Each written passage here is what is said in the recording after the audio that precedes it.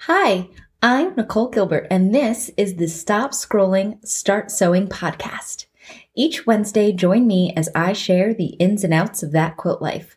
If you don't have a sewing machine, can bust out a super Y seam like nobody's business, or just want to hear about the newest or coolest quilty news, this is the podcast for you.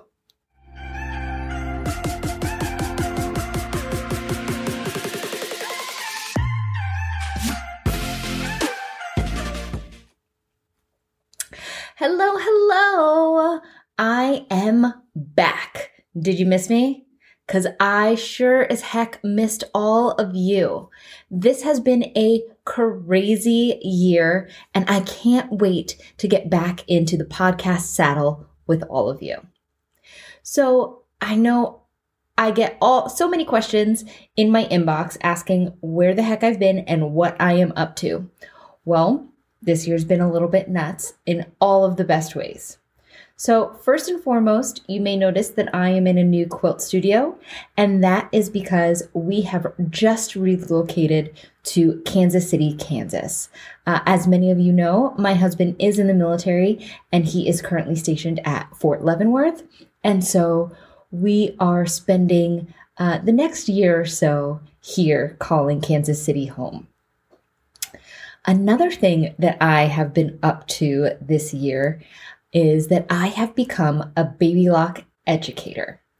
And with Baby Lock, what I do is I assist their trainers and other educators with instructing retailers, Baby Lock retailers, on the new machines and how to use them and different techniques for sales and marketing, as well as teaching consumers directly how to use their machines. Baby Lock machines are amazing, and I am so happy that I've gotten to add so many of them to my machine lineup. I am currently sewing on a Baby Lock Chorus for my daily sewer. I use a Baby Lock Regalia on a kinetic frame for my long arming, and I have a Baby Lock Accomplish that I use for both bag making and as my travel machine. So lots of Baby Lock up in here, and I am beyond thrilled. I've also been traveling to guilds and shops. So that is probably the most exciting thing ever, because like 2020 kind of you know what I mean? Like just beyond stoked to be traveling again, to be sharing my love of quilting with people all over the country, and it's so much fun. If you're listening to this and you have a guild and you're interested in me coming to visit for a lecture or a workshop, please head on over to NicoleGilbertQuilts.com because I would love to hear from you.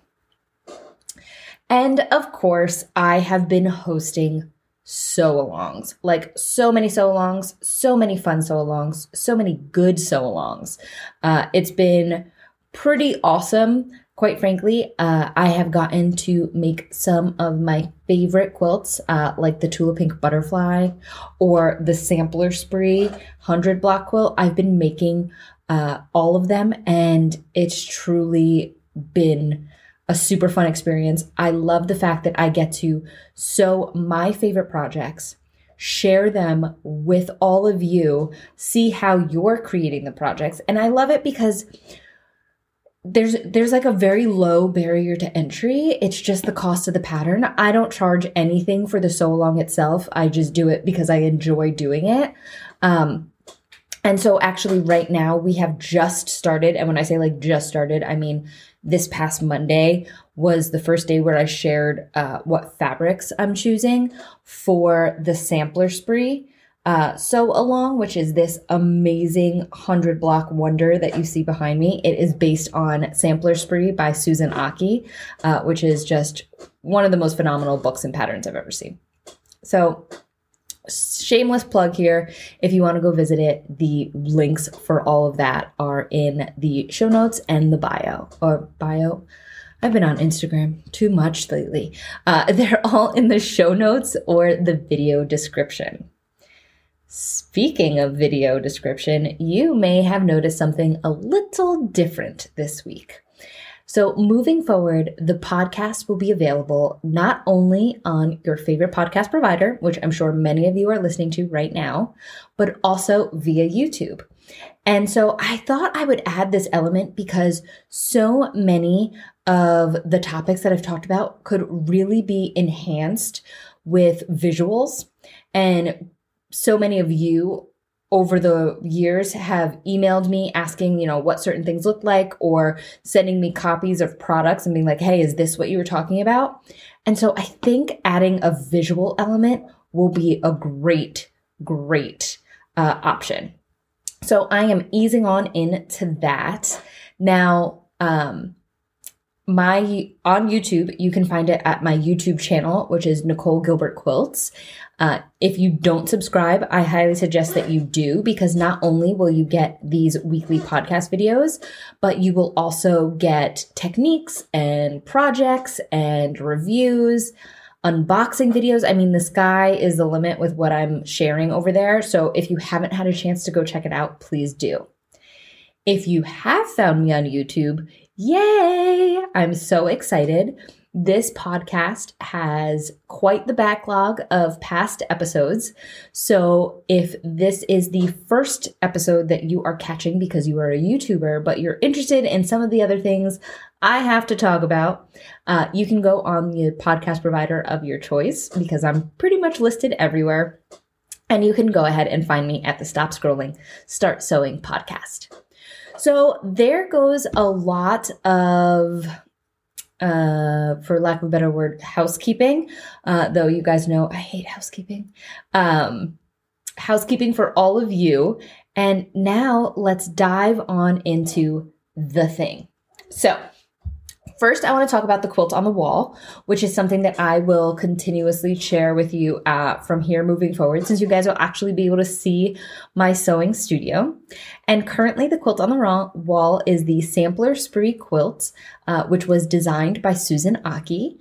If you're not familiar, the Sampler Spree book, which is this guy right here, is this amazing book published by Martingale Publishing, and it goes over step by step how to make over 100 different quilt blocks.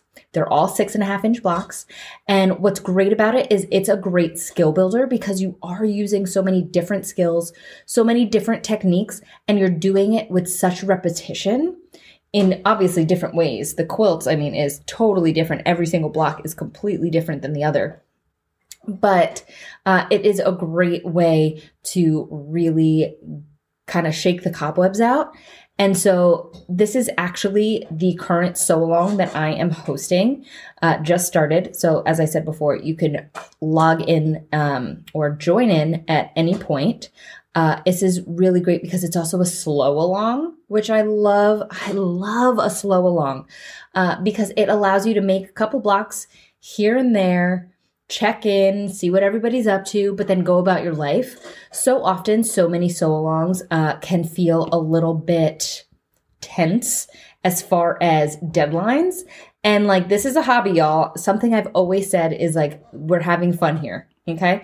So you don't need that kind of negativity in your life. And that's one of the best things about this sew-along. Another cool thing is just this dang sashing. Do you see the sashing on this thing? It's kind of a Greek key, kind of a Byzantine kind of feel to it. It's super simple, but has a huge visual impact, which I absolutely adore. So that is the quilt on the wall. If you're interested in just purchasing that quilt book, you can find it at most major retailers where you typically buy your quilting books, or at your local quilt shop. You can also find it at my shop at NicoleGilbertQuilts.com/shop, and you can find it there as well. So I've got a bunch of stuff to talk about. First up, so today is Wednesday, September 14th, and this upcoming Saturday is September 17th, which is National Sew a Jelly Roll Day. And I just wanted to throw that out there because you are going to be inundated with jelly roll patterns and jelly roll features on Instagram. So if you're wondering why everybody's using a jelly roll, That is why I plan on participating if I get all my stuff done like a good girl. Don't know if I am, because things are going really well in Nicole Gilbert Quilt's world. And so I hope I have some time for some personal sewing, but we'll see. Okay. So for an I'm back kind of treat, I decided that I will be answering some listener questions. And over the course of this season, I will kind of grab a question here and there to answer. So if you have any questions, go ahead and drop them in the comments, or you can email them to me at nicole@nicolegilbertquilts.com, and you can be featured in a future episode. But I have a few questions that I'm going to answer because this is like a getting to know you new format kind of a thing. I'm not going to go crazy on them, but just touch on some key questions that have been coming in. So the first question that I have gotten was, how do you choose fabric for scrap quilts? So for me, a scrap quilt is the most fun when it's cohesive, but all over the place. So I know that some people will do a scrap quilt and it's just random, total randomness. And I love it and I enjoy that, but my OCD brain cannot handle it for myself. Okay. So I would love to look at it, but I couldn't physically make it.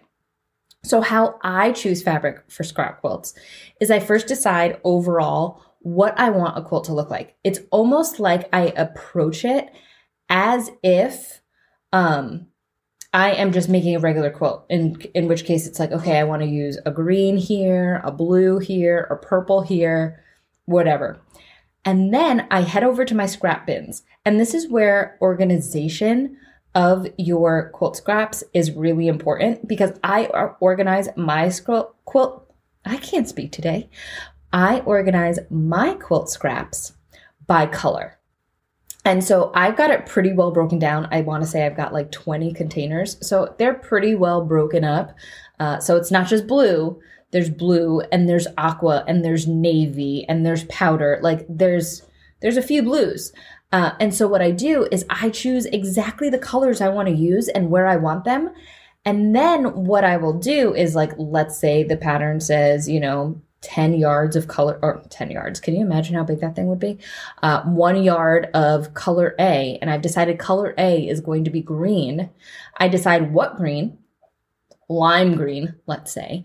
I go into my lime green scrap basket, and then I pick enough fabric to make up a full yard.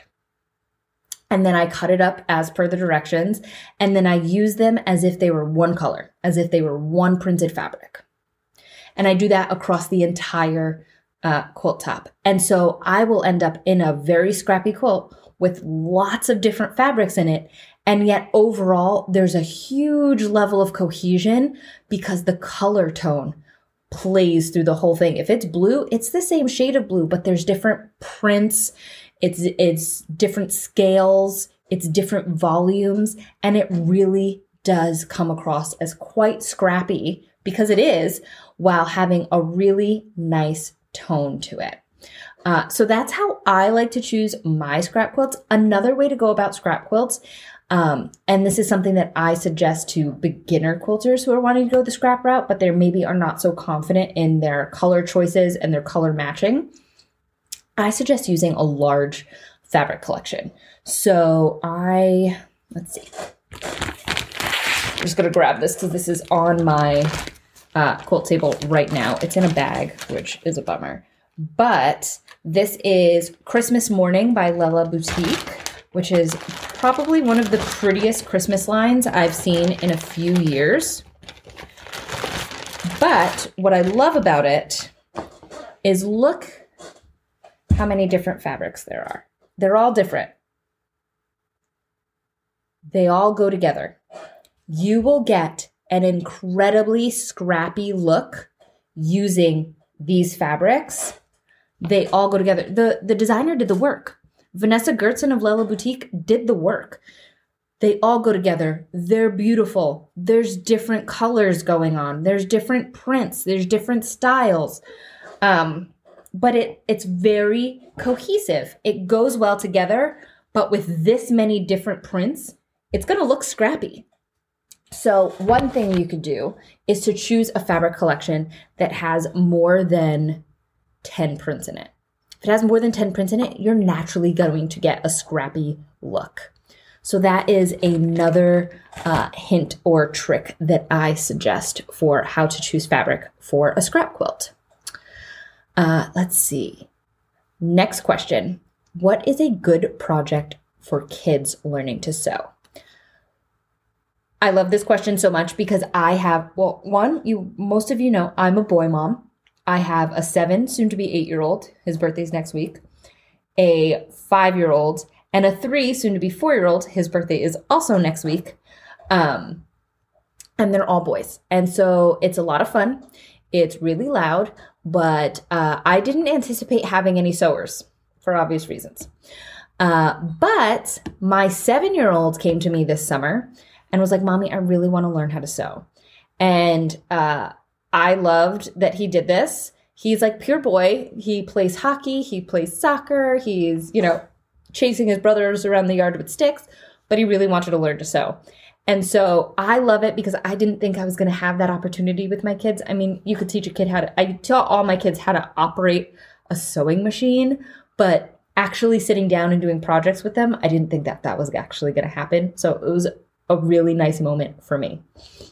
So the very first thing I did before I did any projects, and I know this is, the question was asking what's a good project for kids who are learning to sew, but I do think that the first thing that you should do with any child who's learning how to sew is go over the fundamentals of sewing.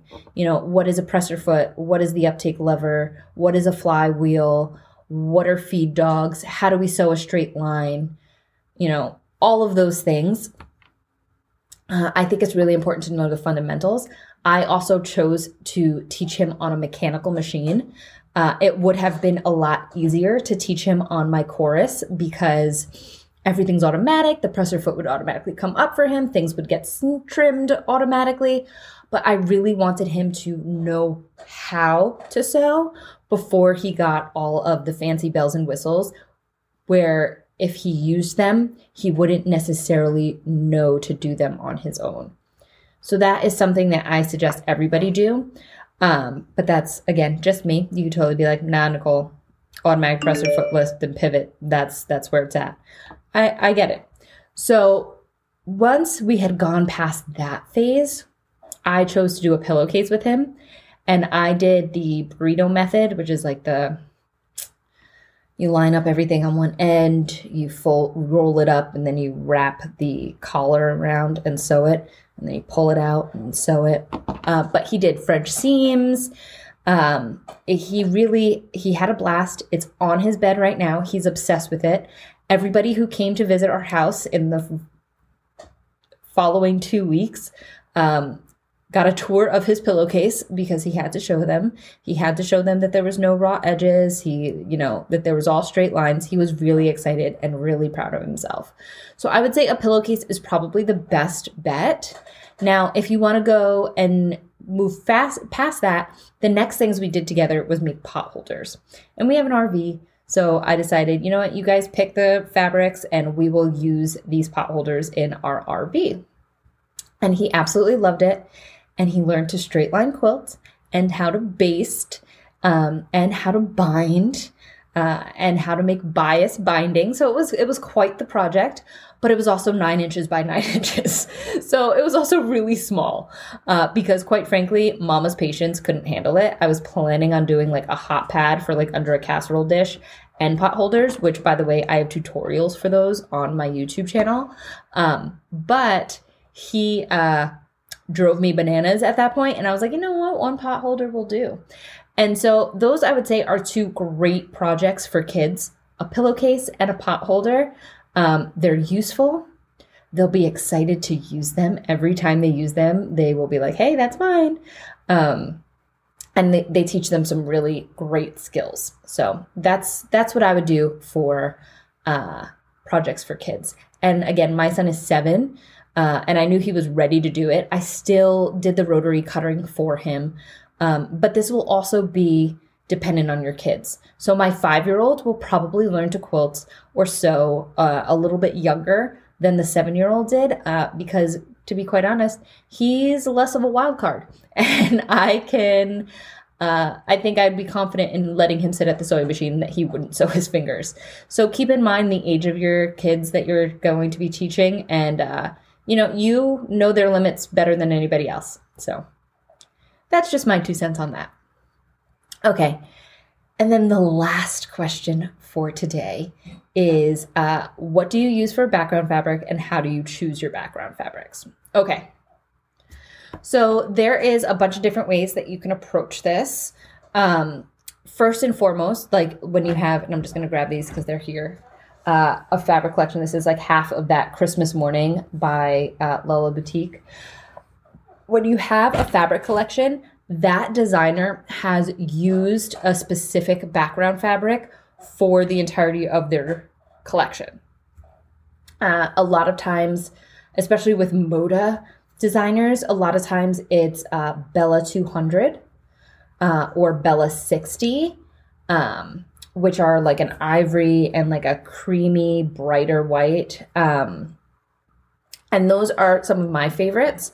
So one thing you can see is like if it's a specific designer, it's a specific collection, you can pretty easily online find what is the background color they've chosen to use, and that will help you do that. Also in a lot of collections, and that's this one included. Let me see, where is it? There it is. This one included. There's usually in every fabric collection a tone-on-tone print. This one is like a really cute little polka dot. You could probably not even see those dots on here. But that's another thing that you can use for the background print, which is a tone-on-tone. It adds just a hint of texture, which is really nice. And quite frankly, that's what I always do. I always use a tone-on-tone for my backgrounds instead of just a plain solid, because the background is just as much a place to get something out of the quilts as the bright colors. So we've got the solids that the designer used. We have tone on tones, which is usually what I do. And then you could also do low volumes, like something like this, where you see it actually does have the polka dots on it and they're colored. So this was the Lella Boutique's. It's the background color with white and red and green and gray polka dots. And there's even a pretty aqua in there, which is a little different for Christmas, and I love it. But that's another way that you can go, is to do a low volume. And when I say low volume, it means that there's a lot of background space. And in this case, you're looking for a low volume, so a lot of background space, and the background happens to be the background color that they're using. And so that is another way to add some visual interest to your background fabrics without like going crazy. Another thing that I'm seeing a lot lately is for backgrounds to be highly saturated. So instead of using a cream or a white or an ivory for a background, using black, using navy, using eggplant, using a really deep, rich color as your background. And so it really does make your fabric colors pop, and it gives them a slightly different tone. So that's just some things to think about when choosing a background fabric. Okay, so that was a lot of information. That was a lot of stuff we chatted about today. I'm so glad to have been able to have this conversation with all of you. So all of the links mentioned in this episode can be found in the show notes or the video description, depending on where you are listening to or watching this podcast episode. And congratulations, you have just finished another episode of the Stop Scrolling, Start Sewing podcast. Thank you so much for hanging out with me, and make sure you never miss an episode by hitting subscribe wherever you chose to listen today. Now stop scrolling and start sewing.